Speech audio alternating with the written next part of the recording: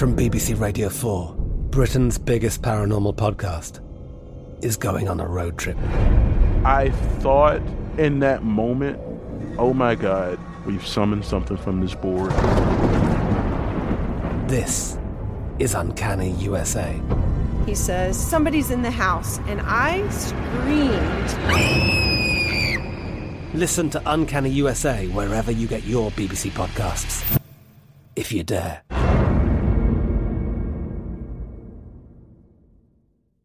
Xumo Play is your destination for endless entertainment. With a diverse lineup of 350-plus live channels, movies, and full TV series, you'll easily find something to watch right away. And the best part? It's all free. Love music? Get lost in the 90s with iHeart 90s, dance away with hip-hop beats, and more on the iHeartRadio music channels. No logins, no signups, no accounts, no hassle. So what are you waiting for? Start streaming at play.xumo.com or download from the app and Google Play stores today. All you can stream with Xumo Play.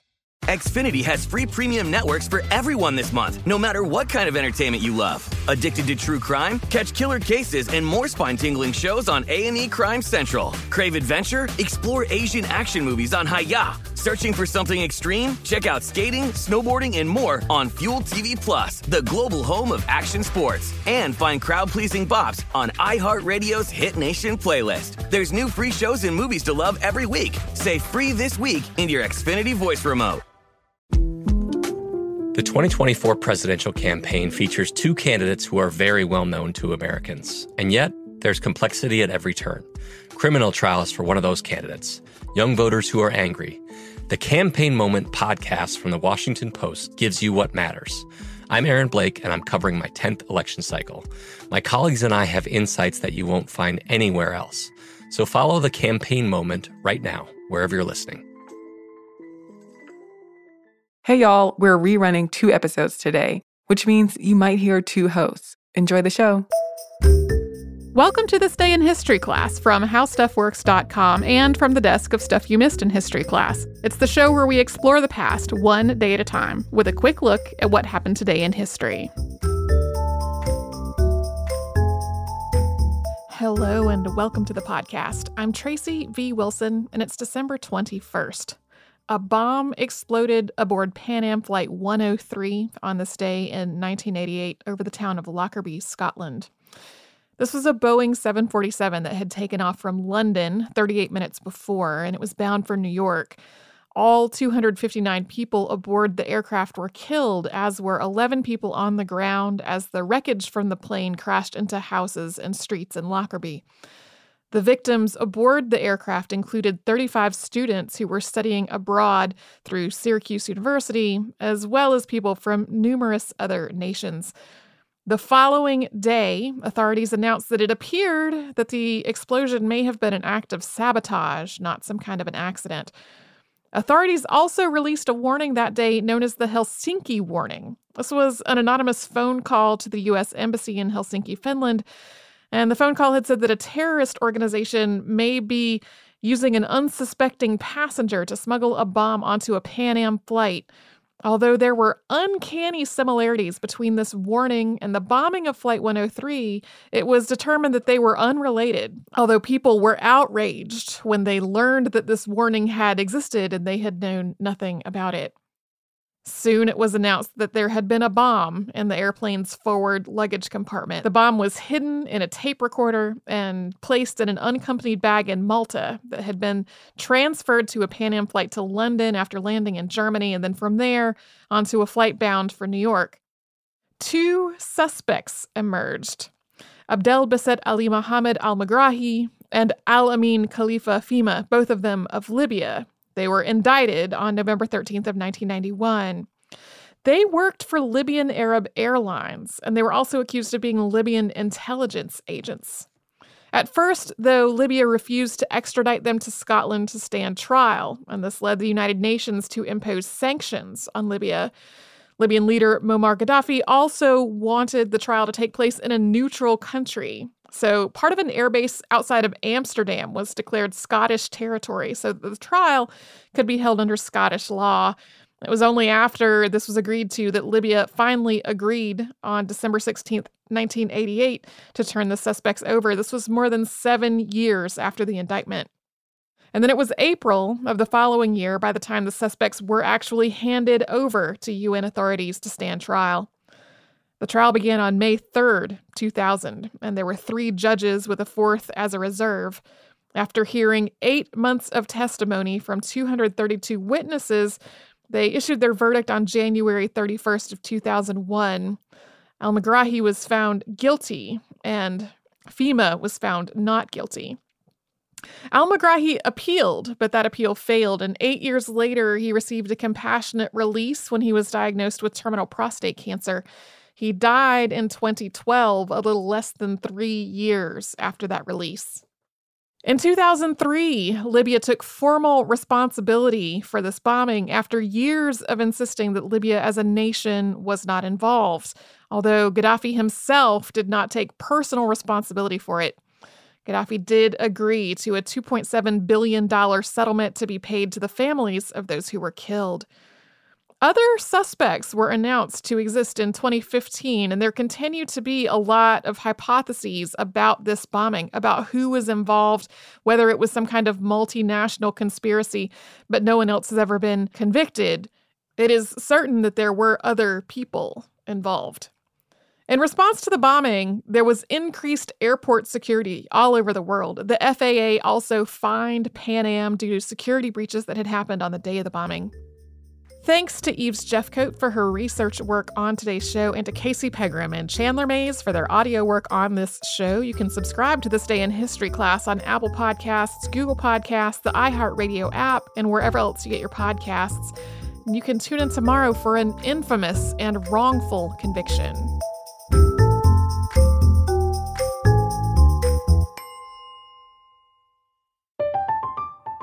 I'm Katya Adler, host of The Global Story. Over the last 25 years, I've covered conflicts in the Middle East, political and economic crises in Europe, drug cartels in Mexico. Now I'm covering the stories behind the news all over the world in conversation with those who break it. Join me Monday to Friday to find out what's happening, why, and what it all means. Follow The Global Story from the BBC wherever you listen to podcasts. Zumo Play is your destination for endless entertainment. With a diverse lineup of 350-plus live channels, movies, and full TV series, you'll easily find something to watch right away. And the best part? It's all free. Love music? Get lost in the 90s with iHeart 90s, dance away with hip-hop beats, and more on the iHeartRadio music channels. No logins, no signups, no accounts, no hassle. So what are you waiting for? Start streaming at play.xumo.com or download from the app and Google Play stores today. All you can stream with Zumo Play.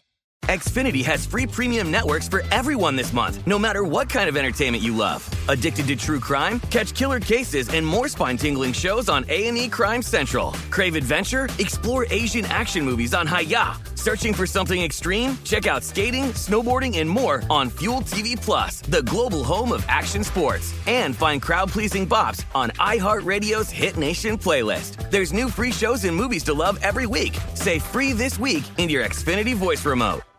I bet you're smart. Yeah, and you like to hold your own in the group chat. We can help you drop even more knowledge. My name is Martine Powers.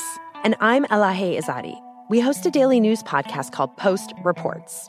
Every weekday afternoon, Post Reports takes you inside an important and interesting story with the kind of reporting that you can only get from the Washington Post.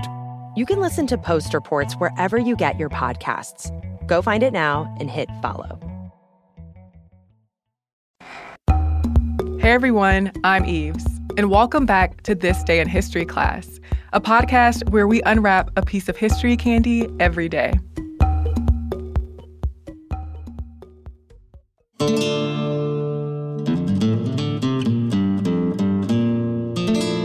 The day was December 21st, 1826. After declaring independence from Mexico, brothers Hayden and Benjamin Edwards and their rebel followers proclaimed the Republic of Fredonia and signed a Declaration of Independence. The revolt was short-lived. A month after it began, the rebels fled to the United States as the Mexican military forces advanced. Mexico gained independence from Spain in 1821, creating the first Mexican empire. 2 years later, the emperor abdicated the throne, and in 1824, Mexico adopted a republican constitution. One issue Mexico faced was figuring out how to increase population in the northern department of Texas and secure the area from Native Americans and other Americans seeking land. In August of 1824, the Mexican government passed a national colonization law that set some guidelines for people immigrating into Mexico. Each Mexican state was directed to create its own statutes around the general colonization law. One of the states of the new federal republic was Coahuila y Tejas, which set up a system where, among other regulations regarding immigration, impresarios could petition the government to bring 100 or more families to the state at their expense. An impresario was a person who entered into a contract with the Mexican government to bring a certain number of families to Texas in exchange for land grants. In 1825, land speculator Hayden Edwards got a grant from the Mexican government to bring up to 800 new families to the area around Nacogdoches in eastern Texas. His contract required him to uphold all land grants in the area that had been certified by the Spanish and Mexican governments. It also required that he set up a militia to protect the colonists and that he allow a land commissioner appointed by the government to certify awarded deeds. But when he got to Nacogdoches, he demanded that previous landowners would have to present evidence of their land claims or forfeit the land. Of course, this was a controversial move. Many of the people in the area had families who'd lived there for decades, so their legal titles were lost. Some people who lived there were former residents of the Neutral Ground, an area to the east inhabited by many fugitives. Some were Native Americans who had history there before Spanish colonization, or those who had been forced out of the U.S. There were squatters there, and there were many Anglo-Americans in the area, some who had come as filibusters. All that to say, residents were not happy with Edwards' demands. He began recruiting families in the U.S. for immigration into Nacogdoches. The alcalde, or chief administrative and judicial officer of Nacogdoches, as well as the town clerk, worked to validate old land titles once they found out Edwards got his grant. Edwards accused them of forging land titles to his detriment, and soon Edwards was calling for elections for a new alcalde, even though he wasn't officially allowed to do so. Either way, Edwards' son-in-law, Chichester Chaplin, took the office after a disputed election. But supporters of Chaplin's opponent, Samuel Norris, contested the decision. And in March of 1826, Jose Antonio Salcedo, the political chief of Texas and Bexar, reversed the results of the election on the claim that illegal votes had been cast for Chaplin. Norris became alcalde. This did not sit well with Edwards and his supporters, and related and unrelated conflicts continued in Nacogdoches throughout 1826. Hayden's brother Benjamin was left in charge of the town, while Hayden went to the U.S. to recruit more families. And during this time, tensions between old and new residents escalated. By the end of September, Hayden's grant was revoked. This annulment was on the basis of him declaring himself military commander, forcing people to show their land titles or be evicted, and other wrongdoings. Hayden and Benjamin were ordered to leave Mexico, but they resisted the order. In November, a group of around 40 men from the Ayash Bayou entered Nacogdoches and arrested Samuel Norris, Hayden Edwards, and others. Hayden was released, possibly because he was arrested to hide his own involvement in the affair. But the others were tried and convicted. Mexican authorities soon sent dragoons and infantrymen to the area. The Edwards prepared to fight. They determined that they would have to break from Mexico to protect their land investment. On December 16th, Benjamin rode into Nacogdoches with a group of armed men and seized the old stone fort. The rebels raised a red and white flag that said independence, liberty, and justice. The red represented the Cherokee and the white rebels. Hayden declared himself commander-in-chief of the Republic of Fredonia, and Martin Parmer became commander of the military. Many others joined the rebellion. Parmer negotiated a treaty with the Cherokee for mutual support, and the rebels signed a Declaration of Independence on December 21st. But the rebellion didn't go anywhere. The rebels didn't get much help from the Cherokee, and the Texian militia and Mexican troops forced the rebels to flee toward the Sabine River and into Louisiana. The rebellion was over by the end of January, but it increased the Mexican government's wariness of immigration from the U.S., and it caused more tension between white colonists and indigenous tribes. I'm Eve Jeffcoat, and hopefully you know a little more about history today than you did yesterday. Feel free to share your thoughts or your innermost feelings with us and with other listeners on social media at TDIHC Podcast. And you can send your thoughts or comments to us at thisday@iheartmedia.com. Thanks for listening to today's episode. We'll see you again tomorrow.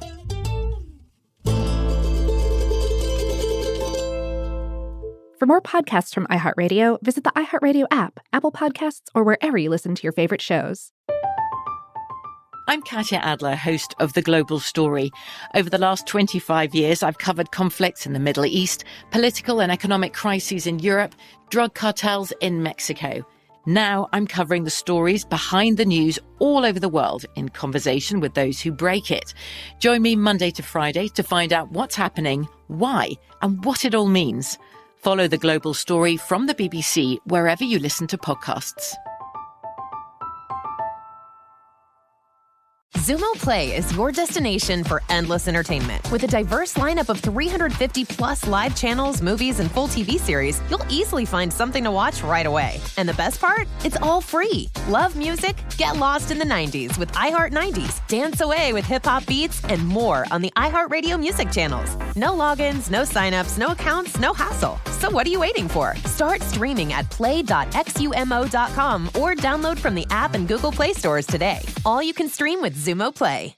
Xfinity has free premium networks for everyone this month, no matter what kind of entertainment you love. Addicted to true crime? Catch killer cases and more spine-tingling shows on A&E Crime Central. Crave adventure? Explore Asian action movies on Hi-YAH. Searching for something extreme? Check out skating, snowboarding, and more on Fuel TV Plus, the global home of action sports. And find crowd-pleasing bops on iHeartRadio's Hit Nation playlist. There's new free shows and movies to love every week. Say free this week in your Xfinity voice remote. Hey guys, you know what this playground could use? A wine country, huh? A redwood forest would be cool. Ski slopes! Wait! Did we just invent California? Discover why California is the ultimate playground at visitcalifornia.com.